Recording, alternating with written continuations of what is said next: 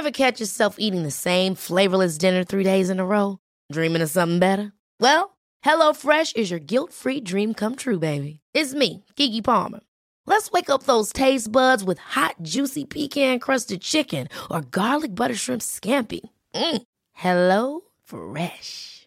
Stop dreaming of all the delicious possibilities and dig in at HelloFresh.com. Let's get this dinner party started. Millions of people have lost weight with personalized plans from Noom. Like Evan, who can't stand salads and still lost 50 pounds. Salads generally for most people are the easy button, right? For me, that wasn't an option. I never really was a salad guy. That's just not who I am. But Noom worked for me. Get your personalized plan today at Noom.com. Real Noom user compensated to provide their story. In 4 weeks, the typical Noom user can expect to lose 1 to 2 pounds per week. Individual results may vary.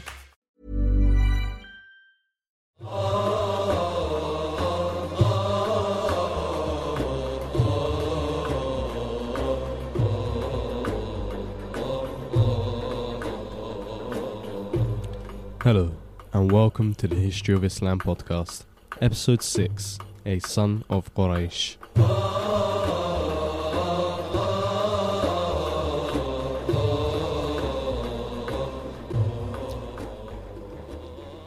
Assalamu alaikum, and welcome back to another episode of the History of Islam podcast. The Roman Empire has and always will be highly revered because of its longevity. Very few empires have stood the test of time as well as the Roman Empire has. In fact, no empire period has stood anywhere near as long as the Roman Empire has. And one of the main reasons for this is the issue of succession, establishing something that will remain aloft and standing high long after you are gone has been a very difficult obstacle to overcome for even the greatest of conquerors.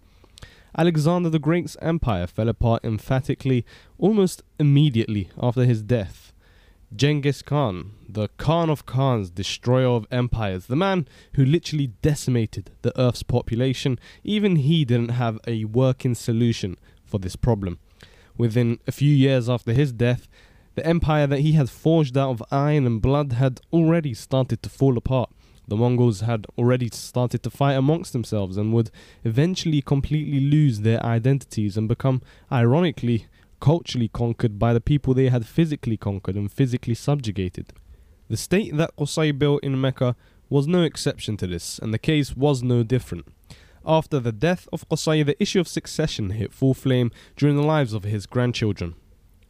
During the life of Qusay's direct successor, his eldest son Abd ad-Dar, there were some rumblings of discontent, but the legacy of his father Qusay and the will of Qusay were still present and strong, even though he had long gone.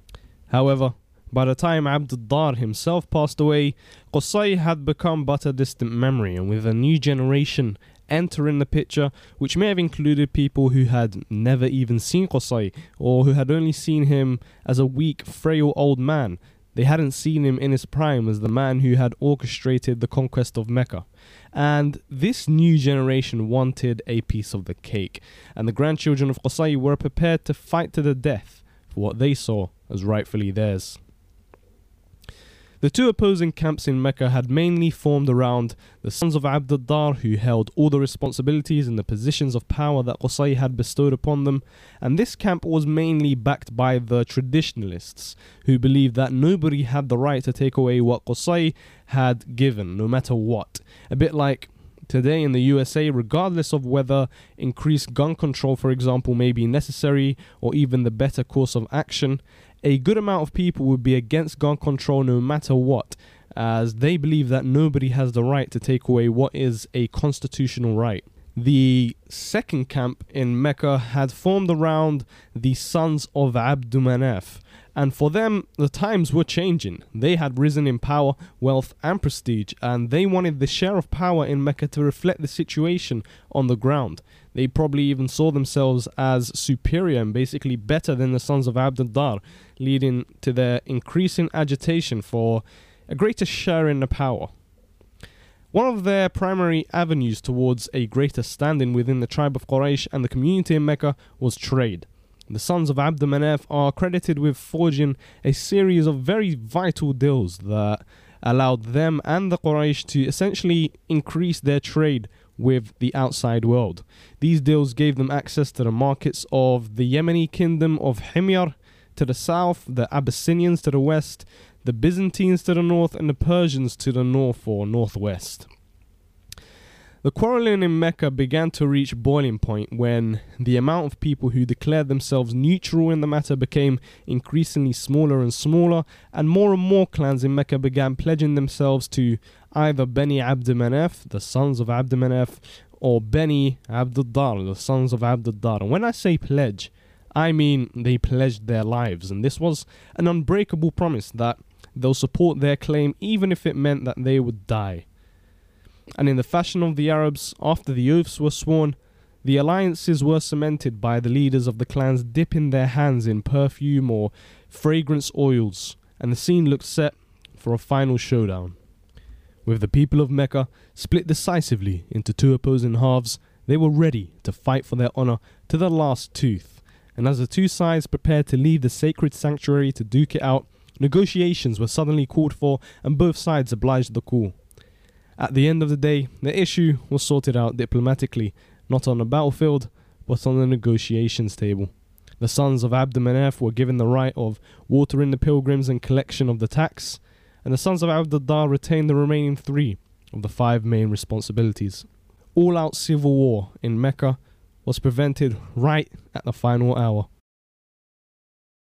The next course of action that the sons of Abd Manaf had to take, the next decision that they had to make, was who amongst them will take the privileges that they had just won. Well, this was sorted out quite smoothly and quite quickly, and after a lottery, the privileges were given to one of the brothers, who was named Hashim ibn Abd Manaf ibn Qusay. And Hashim was neither the eldest nor the youngest amongst his brothers. He was actually a twin. And by the way, there is a legend that rises up as a result of this, and I just thought it would be quite interesting to mention. And basically it is said that Hashim and his twin Abd Shams were conjoined, and their father's solution to this predicament was to simply cut them apart with his sword. Now, just to be clear, this didn't harm them physically to a great extent when they grew up to be men. I'm sure they both had some sort of scar in the region where they were conjoined. It was actually the toes, as a consequence of their father's actions. However, the Arabs in their superstition claimed that this was some kind of omen, and the consequence of cutting them apart was more than the direct physical harm that it could have brought. And they basically said that Abd Manaf should have never used his sword, a weapon, an instrument of war, to cut his children apart, because due to that choice, his 2 twin sons, their offspring, their descendants included, would be cursed to always fight each other. I just thought that was an interesting little legend to mention. But anyway, moving on.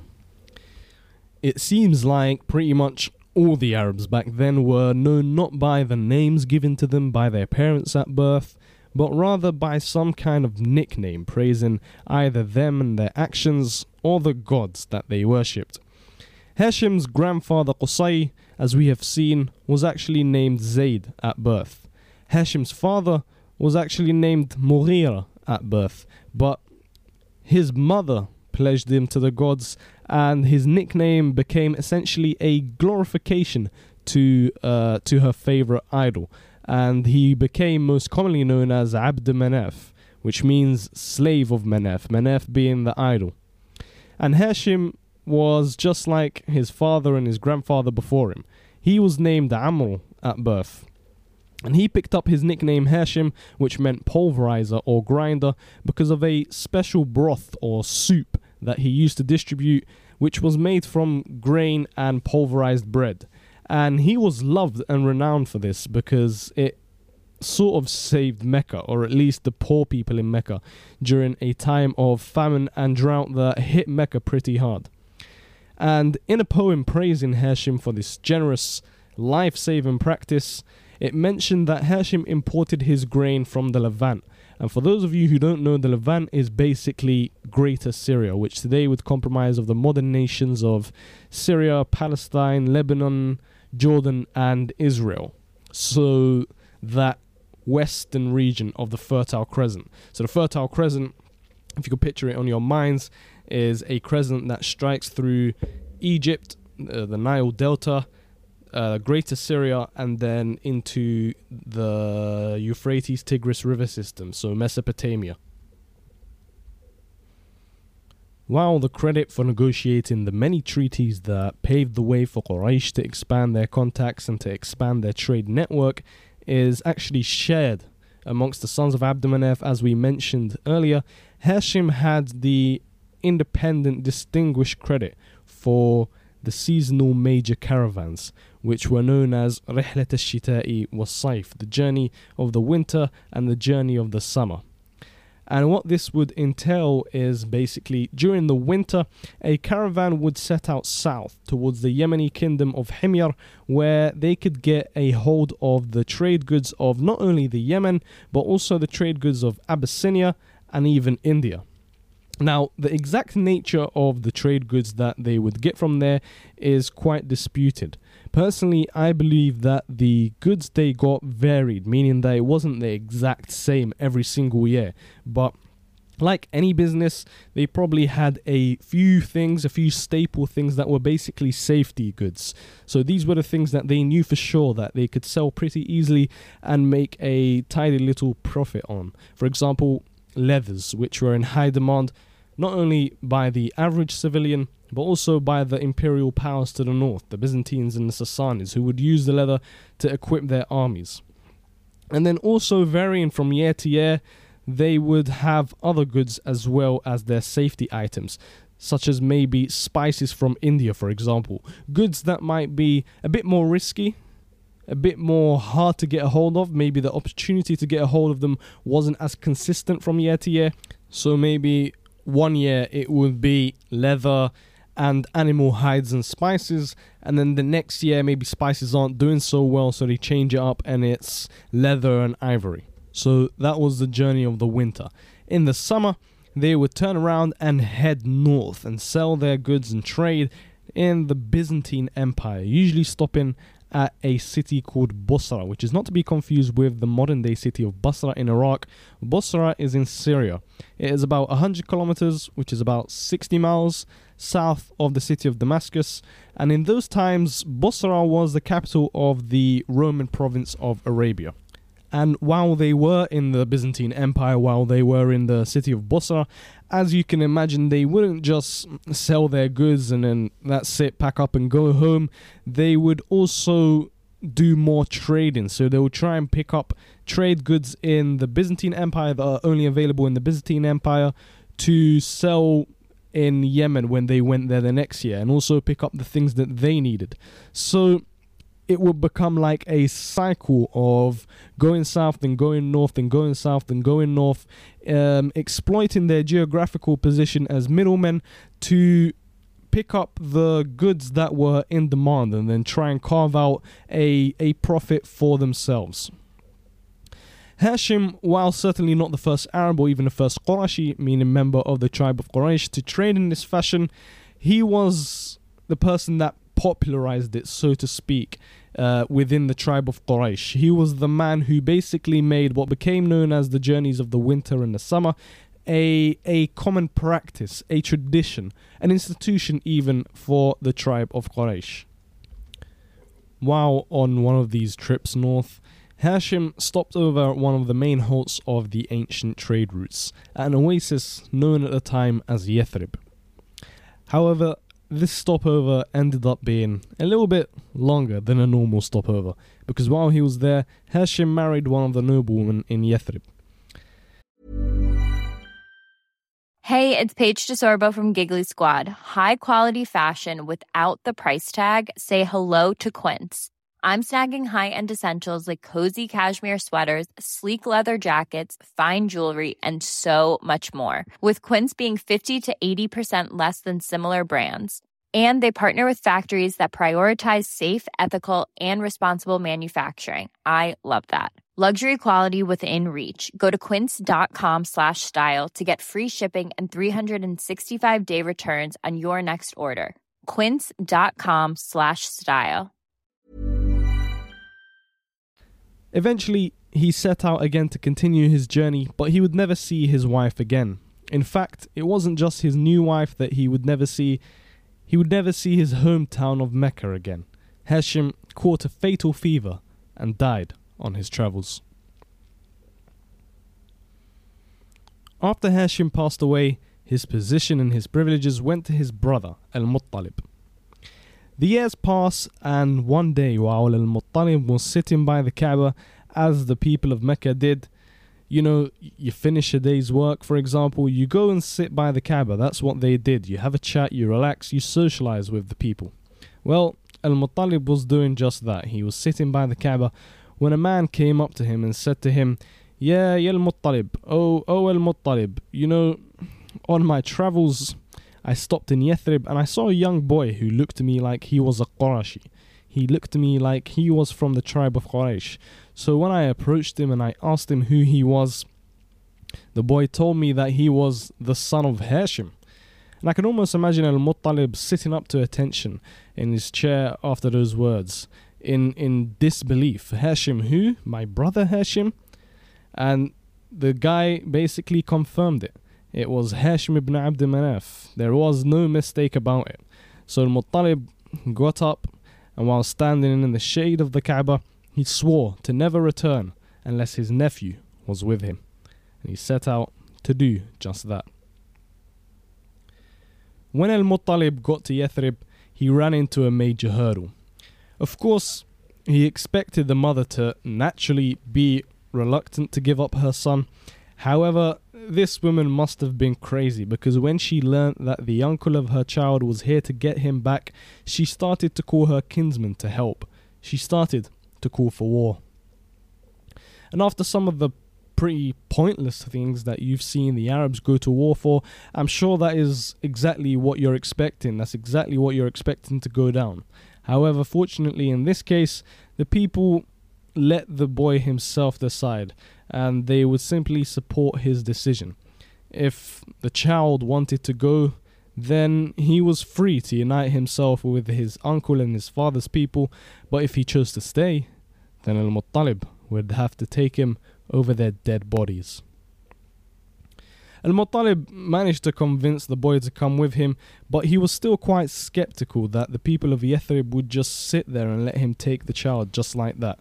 So he ultimately decided to maintain a level of secrecy when leaving Yathrib and when traveling to Mecca. So when he entered Mecca and his people basically asked him who the child was sitting on his camel, he either avoided answering or he told them, lying, that the boy was just a servant of his. By the time the boy grew up, this had stuck, and he was known not by his name but by a nickname, which I'm sure you have come to expect by now. And the nickname was Abd al-Muttalib, the slave of Al-Muttalib. And just out of interest, Abd al-Muttalib's real name, the name that his mother gave him at birth, was Shayba. And this was because he had a patch of silver or white hair on his head. And that was basically the Arabic word for greying hair. It's a bit like naming your child Africa, because they have a birthmark that looks a little bit like the outline of the continent on their calf. When Abdul Muttalib came of age, he found himself in a dispute, a financial dispute, with one of his uncles over his inheritance. And this uncle was basically withholding a portion of Hashim's estate, and Abdul Muttalib, by the nature of being the son of Hashim, was a rightful heir. And when Abdul Muttalib went to his kinsmen, his cousins, his second cousins, seeking help and justice, they refused to get involved in what they saw as a private matter between him and his uncle. And just a quick little detour here before we carry on. I just want to make something clear what exactly a second cousin is, because I myself used to get confused by the distinction between a cousin and a second cousin and a third cousin. Think of it like this. A cousin is someone who you have grandparents in common with.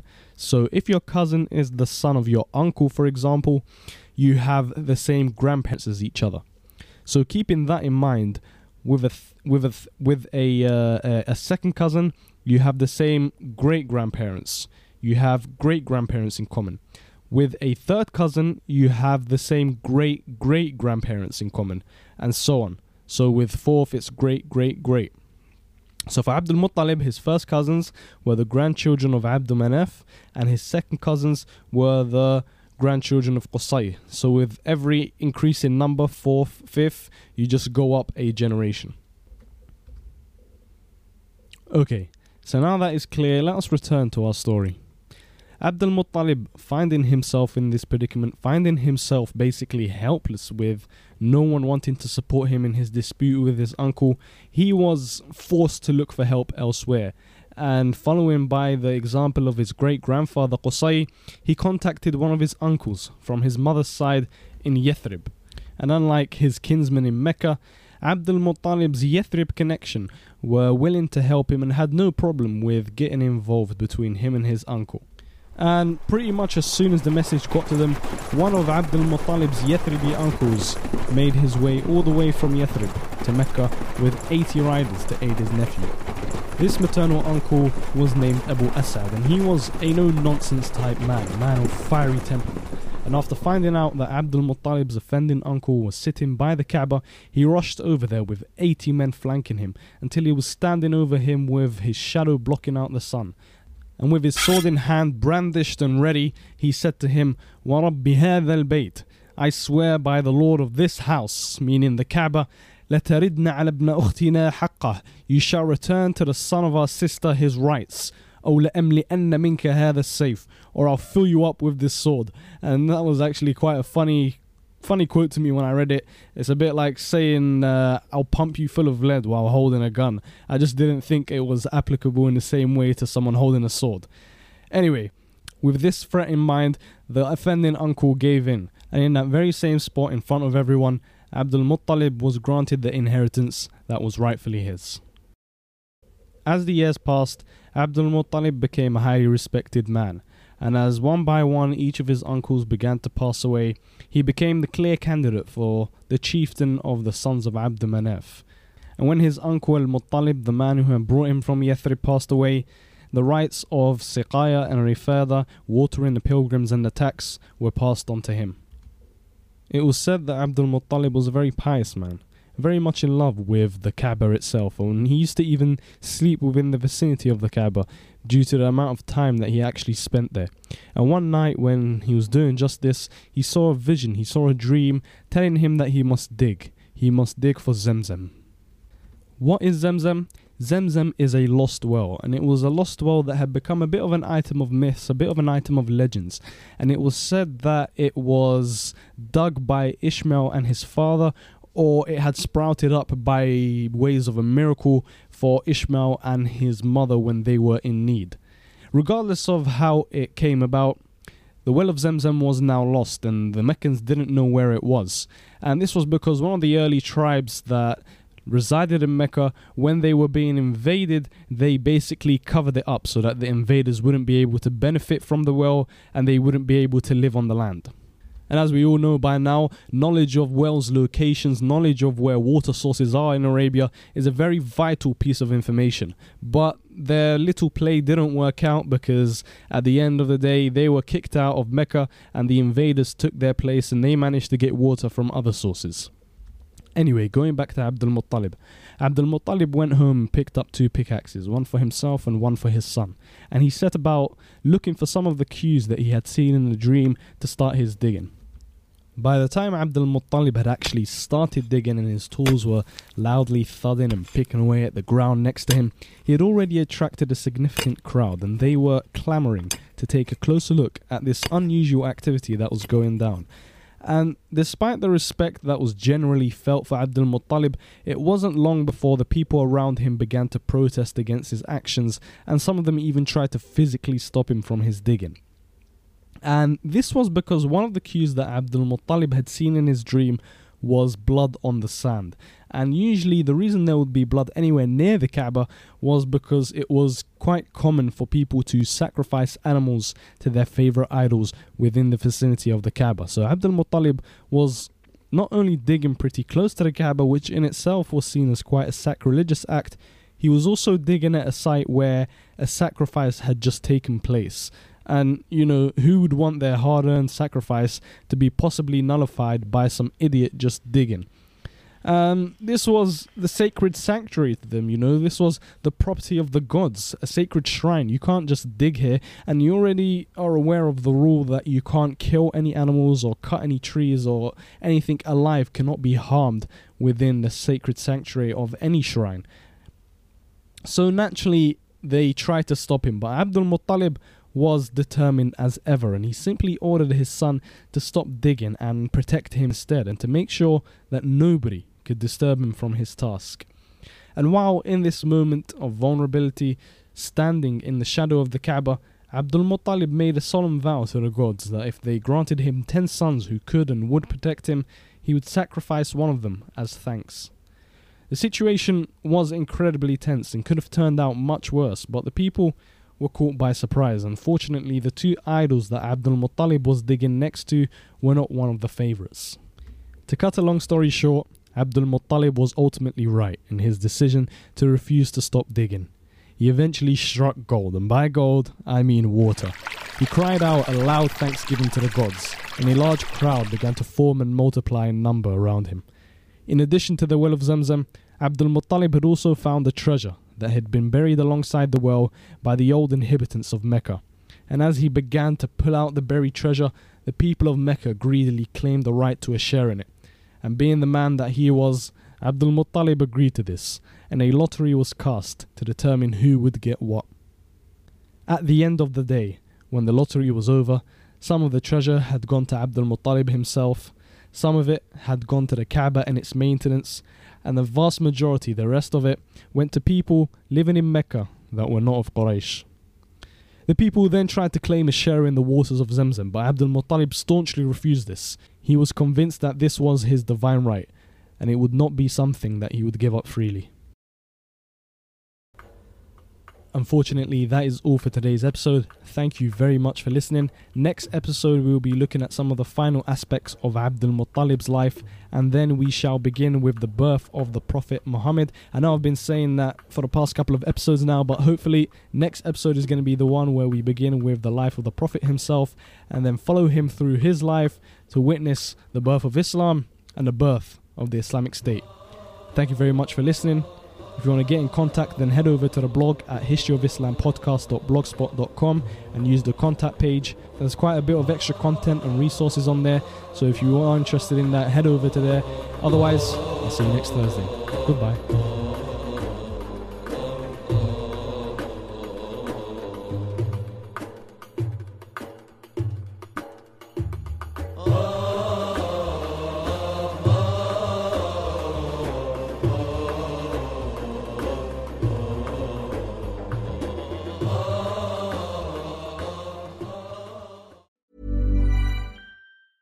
Ever catch yourself eating the same flavorless dinner 3 days in a row? Dreaming of something better? Well, HelloFresh is your guilt-free dream come true, baby. It's me, Keke Palmer. Let's wake up those taste buds with hot, juicy pecan-crusted chicken or garlic butter shrimp scampi. Hello Fresh. Stop dreaming of all the delicious possibilities and dig in at HelloFresh.com. Let's get this dinner party started.